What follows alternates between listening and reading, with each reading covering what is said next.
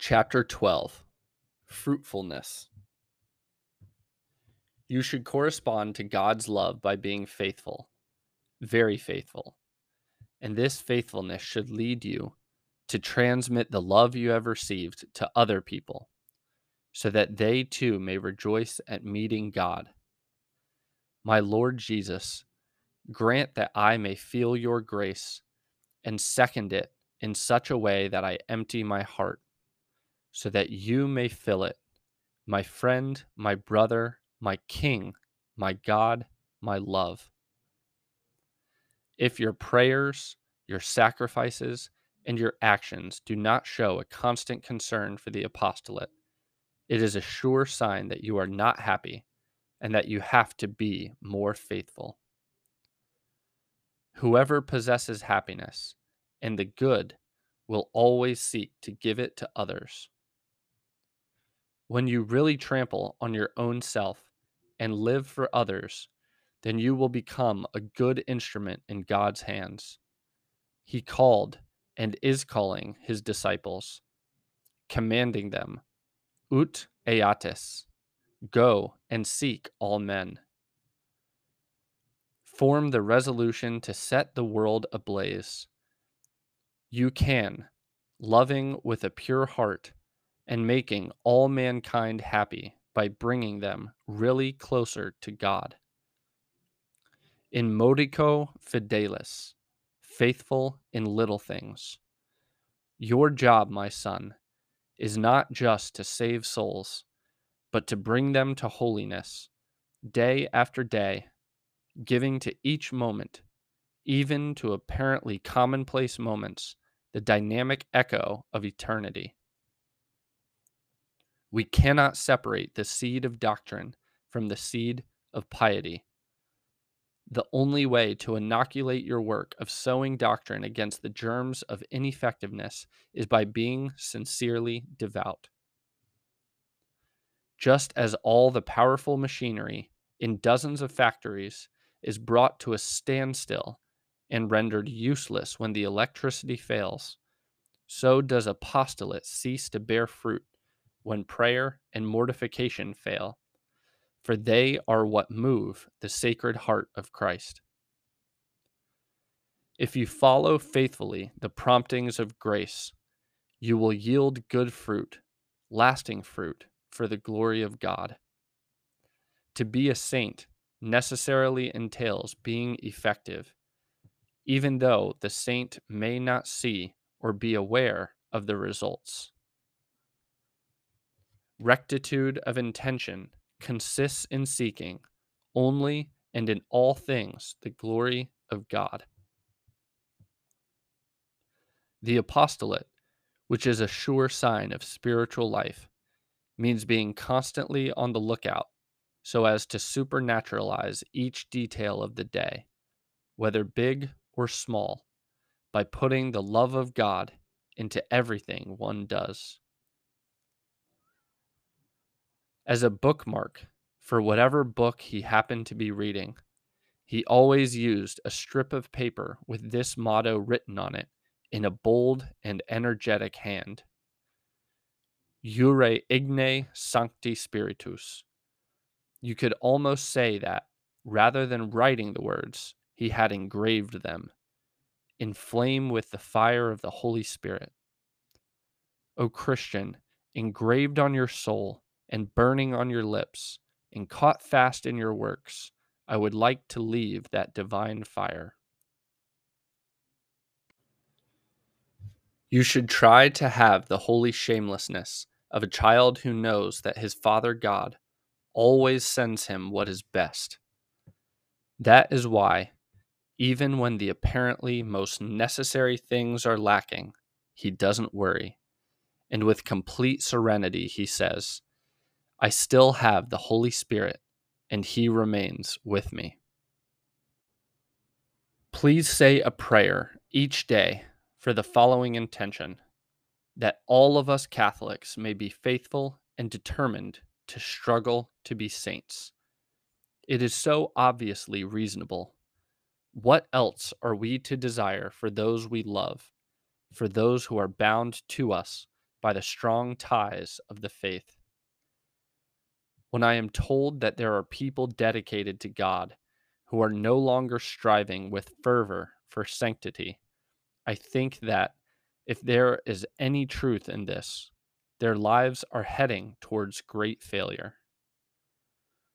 Qui sunt isti, qui ut nobis volant, et quasi columbae ad fenestras suas. Who are these that fly like clouds and like doves to their nesting places? Asked the prophet. And a certain author comments, clouds come up from the sea and from rivers, and after circling about or following their course for a certain length of time, return once more to their source. And I say to you that this is what you have to be, a cloud which makes the world fertile, making it live the life of Christ. Those divine waters will bathe and drench the very depths of the earth and filter out the many impurities without themselves being dirtied. Sparkling springs will flow from them that will later become streams and mighty rivers, able to slake the thirst of mankind.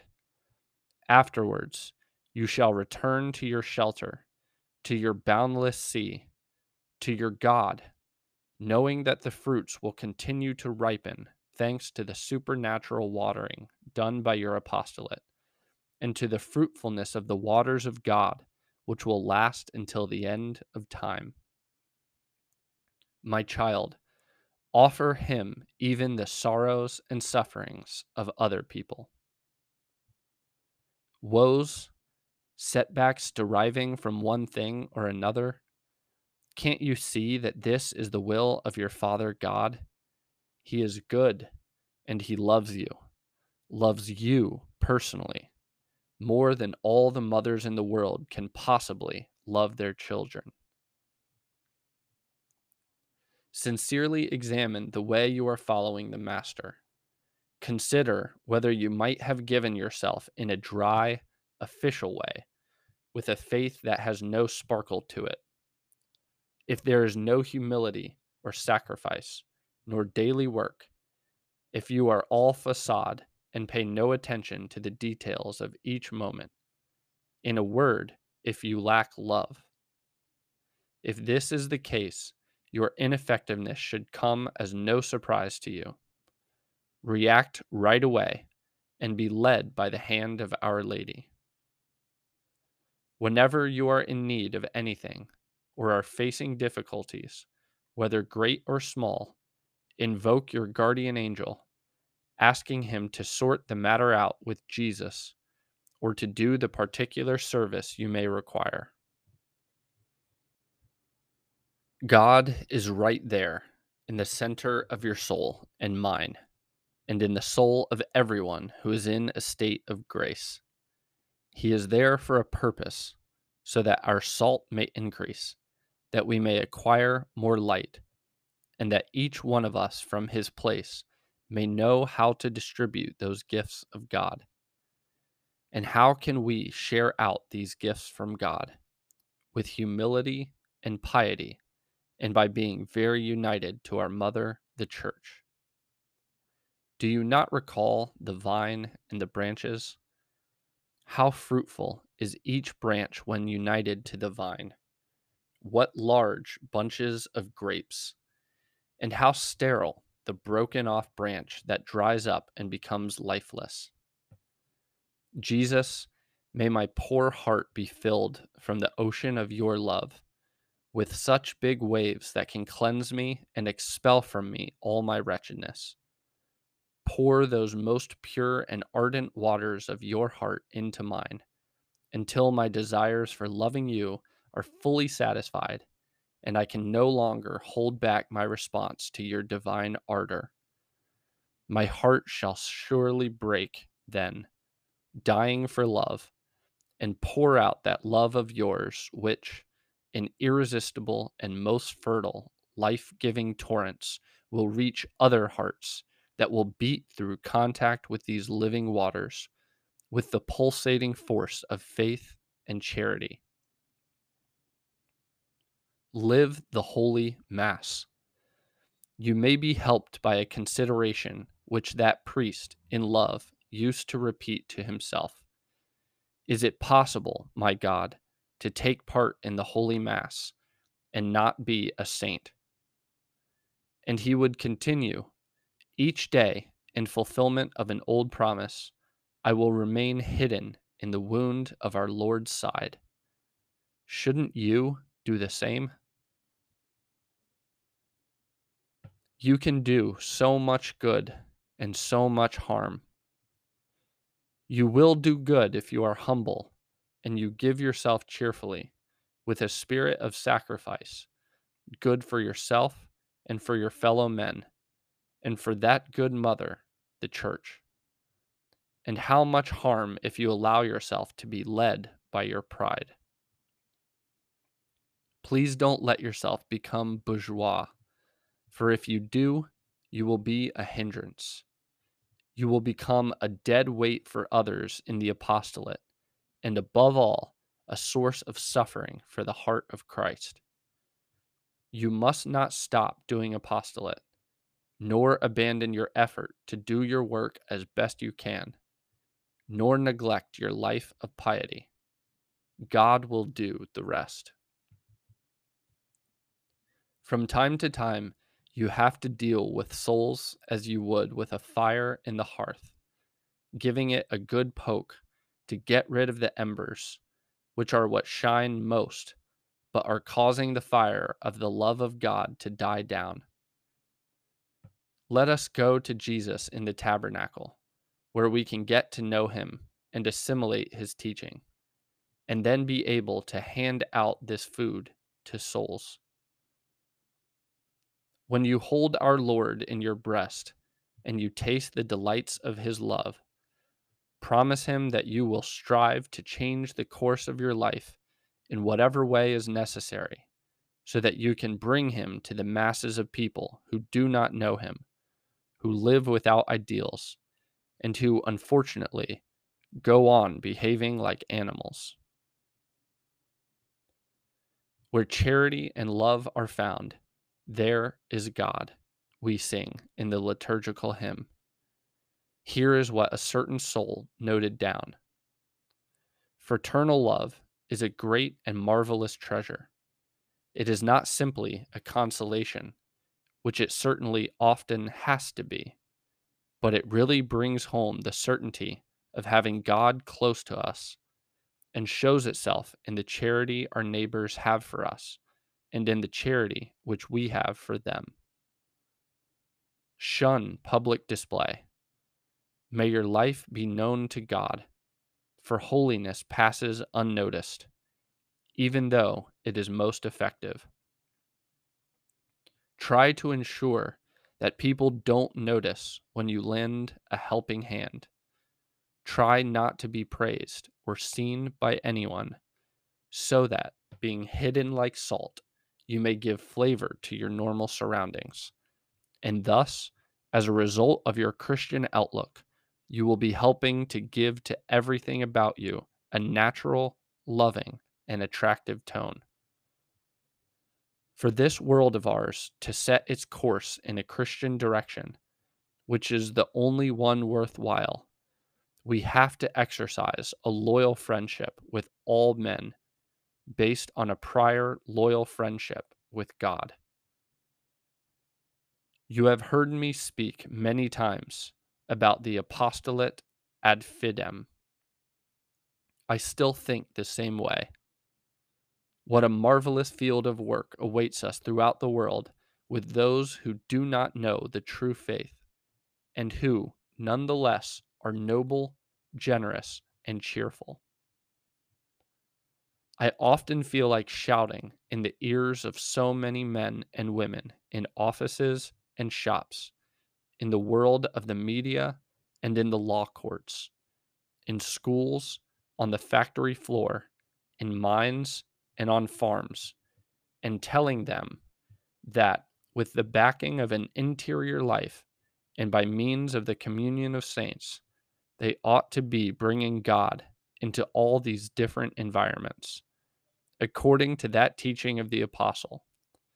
Glorify God with your life and carry him always with you by making your bodies the shrines of his presence. Those of us who bear in our hearts the truth of Christ have to put this truth into the hearts and minds and lives of others. Not to do so would show a love of comfort and bad tactics too. Think it over once again. Did Christ ask you permission before coming into your soul? He left you free to follow him, but he was the one who sought you out because he chose to. With our acts of service, we can prepare an even greater triumph for the Lord than that of his entry into Jerusalem. For there will be no repetition of the Judas episode, or that of the Garden of Gethsemane, or of that dark night.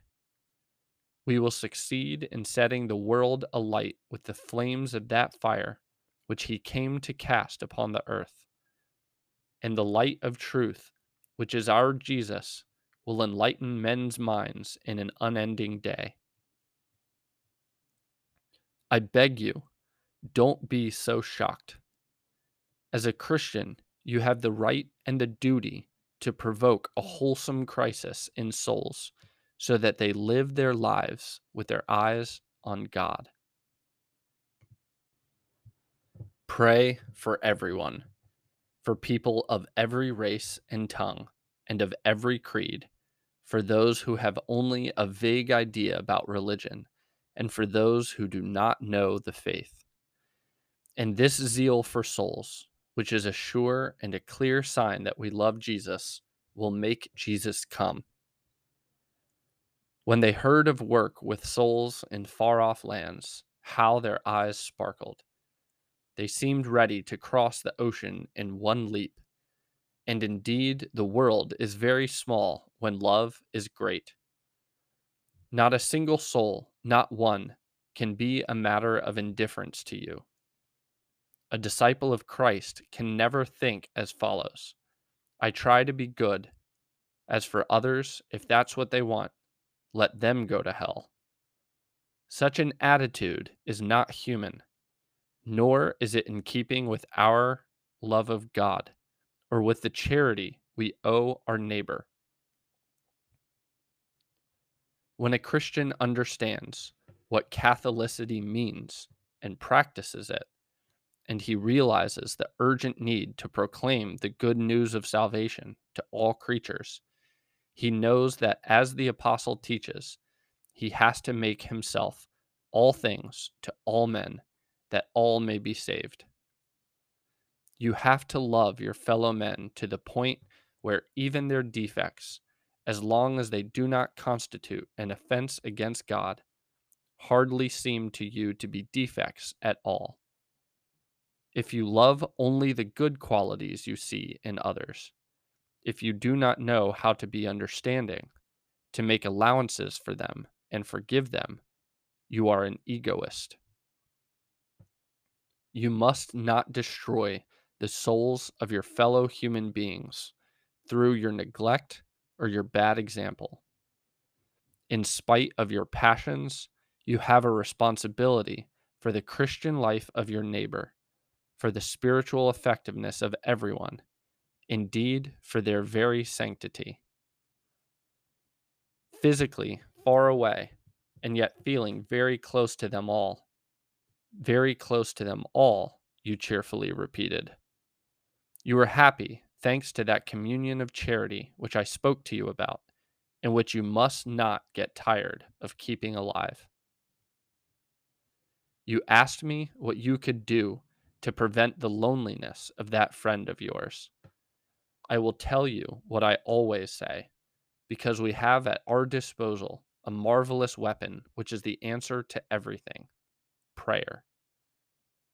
In the first place, you must pray, and then you must do for him what you would like others to do for you if you were in similar circumstances.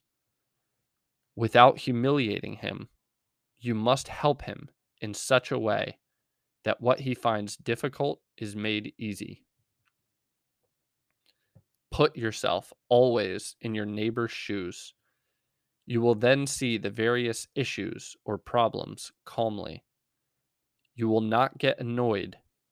You will be understanding. You will make allowances and will correct people when and as required. And you will fill the world with charity. We cannot give way in matters of faith, but don't forget that in order to speak the truth, there is no need to ill treat anyone. When the good of your neighbor is at stake, you cannot remain silent, but speak in a kindly way, with due moderation and without losing your temper. It's not possible to comment on events or doctrines without making personal references, although you are not judging anyone. Qui judicat dominus est. It is God who has to judge. Don't worry then if now and again you come across someone who lacks an upright conscience, and either in bad faith or through lack of discernment takes your words for gossip. Some poor people seem to get annoyed by the good works you are doing, as if a thing ceases to be good when it is not being carried out or organized by themselves. This lack of understanding cannot be an excuse for you to slacken off in what you are doing. Try to do it even better right now. When you get no applause on earth, your work will be all the more welcome in heaven. At times, 50% of the work is lost because of infighting stemming from a lack of charity and from tales and backbiting among brothers. Furthermore, yet another 25% of the work is lost by constructing buildings which are unnecessary for the apostolate. Gossip should never be allowed, and we shouldn't waste our time building so many houses. People will then be apostles, 100%. Pray for the priests of today and for those who are to come, that they may really love their fellow men every day more and without distinction, and that they may know also how to make themselves loved by them. I have been thinking of all the priests throughout the world. Help me to pray for the fruitfulness of their apostolates. My brother in the priesthood, please speak always about God, and when you really do belong to Him, your conversations will never be monotonous. Preaching, the preaching of Christ crucified, is the Word of God. Priests need to prepare themselves as best they can before carrying out such a divine ministry, the aim of which is the salvation of souls. Lay people should listen with very special respect. It made me very happy to hear what they said about that priest. He preaches with all his soul, and with his body too. Let this be your prayer, apostolic soul. Lord, may I know how to lean on people and get them all to burn like fires of love, which will then become the driving force of all our undertakings. We Catholics have to go through life being apostles, with God's light and God's salt. We should have no fear, and we should be quite natural, but with so deep an interior life and such close union with our Lord that we may shine out, preserving ourselves from corruption and from darkness, and spread around us the fruits of serenity and the effectiveness of Christian doctrine. The sower went out to sow, to scatter the seed at all the crossroads of this earth. What a blessed task we have! We have the job of making sure that in all the circumstances of time and place, the Word of God takes root, springs up, and bears fruit. Dominus dabit benignitatem suam et terra nostra dabit fructum suum. The Lord will grant his blessing, and the earth will bring forth its fruit. That blessing is indeed the source of all good fruit, the necessary climate for producing saints, men and women of God in this world of ours. Dominus dabit benignitatem. The Lord will grant his blessing. Notice, however, that he goes on to point out that he awaits our fruit, yours and mine. Nor is this crop to be meager or blighted, because we have not really given ourselves completely. He expects abundant fruit, since he fills us with his blessings. You saw your vocation like one of those pods that contains the seeds. The moment to expand will come, and then the seeds will spread out and take root all at once.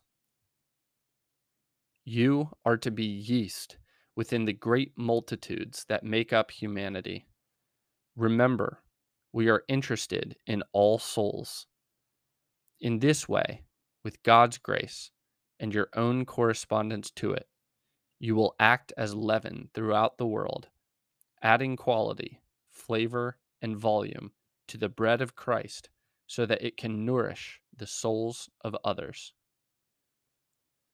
The enemies of Jesus, and even some who call themselves his friends, come decked out in the armor of human knowledge and wielding the sword of power. They laugh at us Christians, just as the Philistine laughed at David and despised him. In our own days, too, the Goliath of hatred, the Goliath of falsehood, of dominating power, of secularism, and indifferentism will also come crashing to the ground. And then, once the giant of those false ideologies has been struck down by the apparently feeble weapons of the Christian spirit, prayer, expiation, and action, we shall strip him of his armor of erroneous doctrines, equipping our fellow men instead with true knowledge, with Christian culture, and the Christian way of life.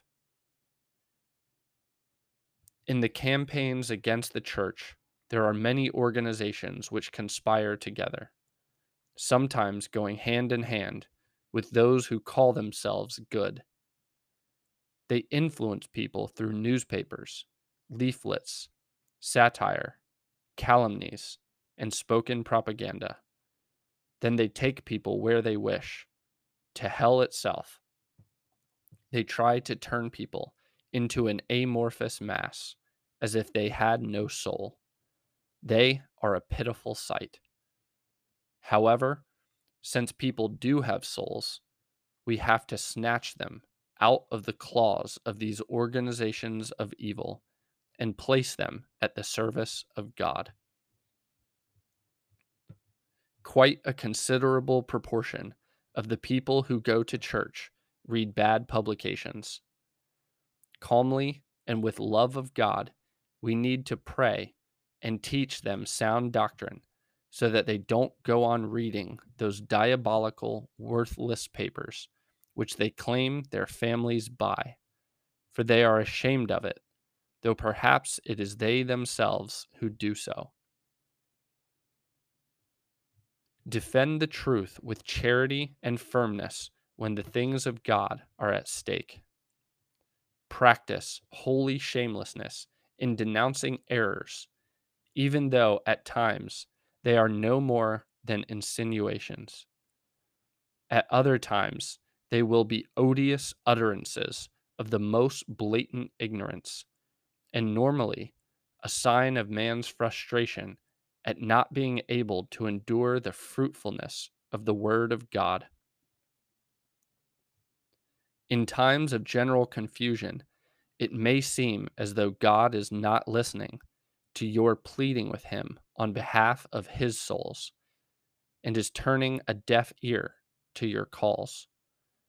You even reach the point of thinking that all your apostolic labors have been in vain.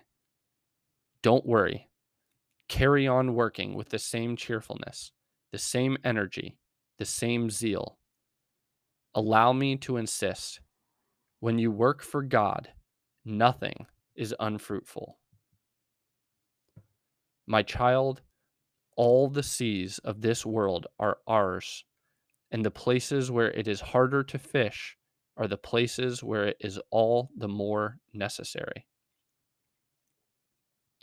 Through your Christian doctrine, your upright life, and your work well done, you have to give good example to the people around you, relatives, friends, colleagues, neighbors, pupils, in the way you carry out your profession and fulfill the duties your job entails. You cannot be a shoddy worker. That close intimacy you have with Christ means that you have a duty to bear fruit.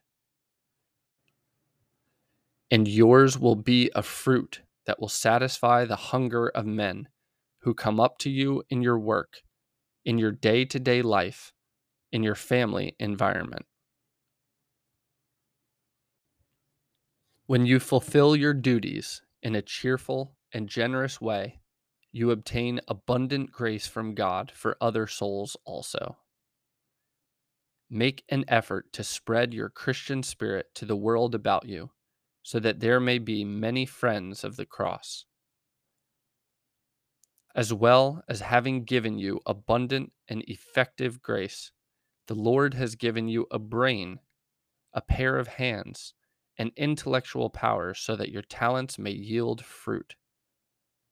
God wants to work miracles all the time, to raise the dead, make the deaf hear, restore sight to the blind, enable the lame to walk. Through your sanctified professional work, which you will have turned into a holocaust that is both pleasing to God and useful to souls. The day you no longer strive to draw others closer to God, since you ought to be a burning coal all the time, you will become a contemptible little piece of charcoal or a little heap of ashes to be scattered by the slightest puff of wind. You have to be on fire. You need to be a thing that burns, producing flames of the love of God, of faithfulness and apostolate. Invoke the Blessed Virgin. Keep asking her to show herself a mother to you. Monstra te esse matrem, as well as drawing down her Son's grace. May she bring the clarity of sound doctrine to your mind, and love and purity to your heart, so that you may know the way to God and take many souls to Him.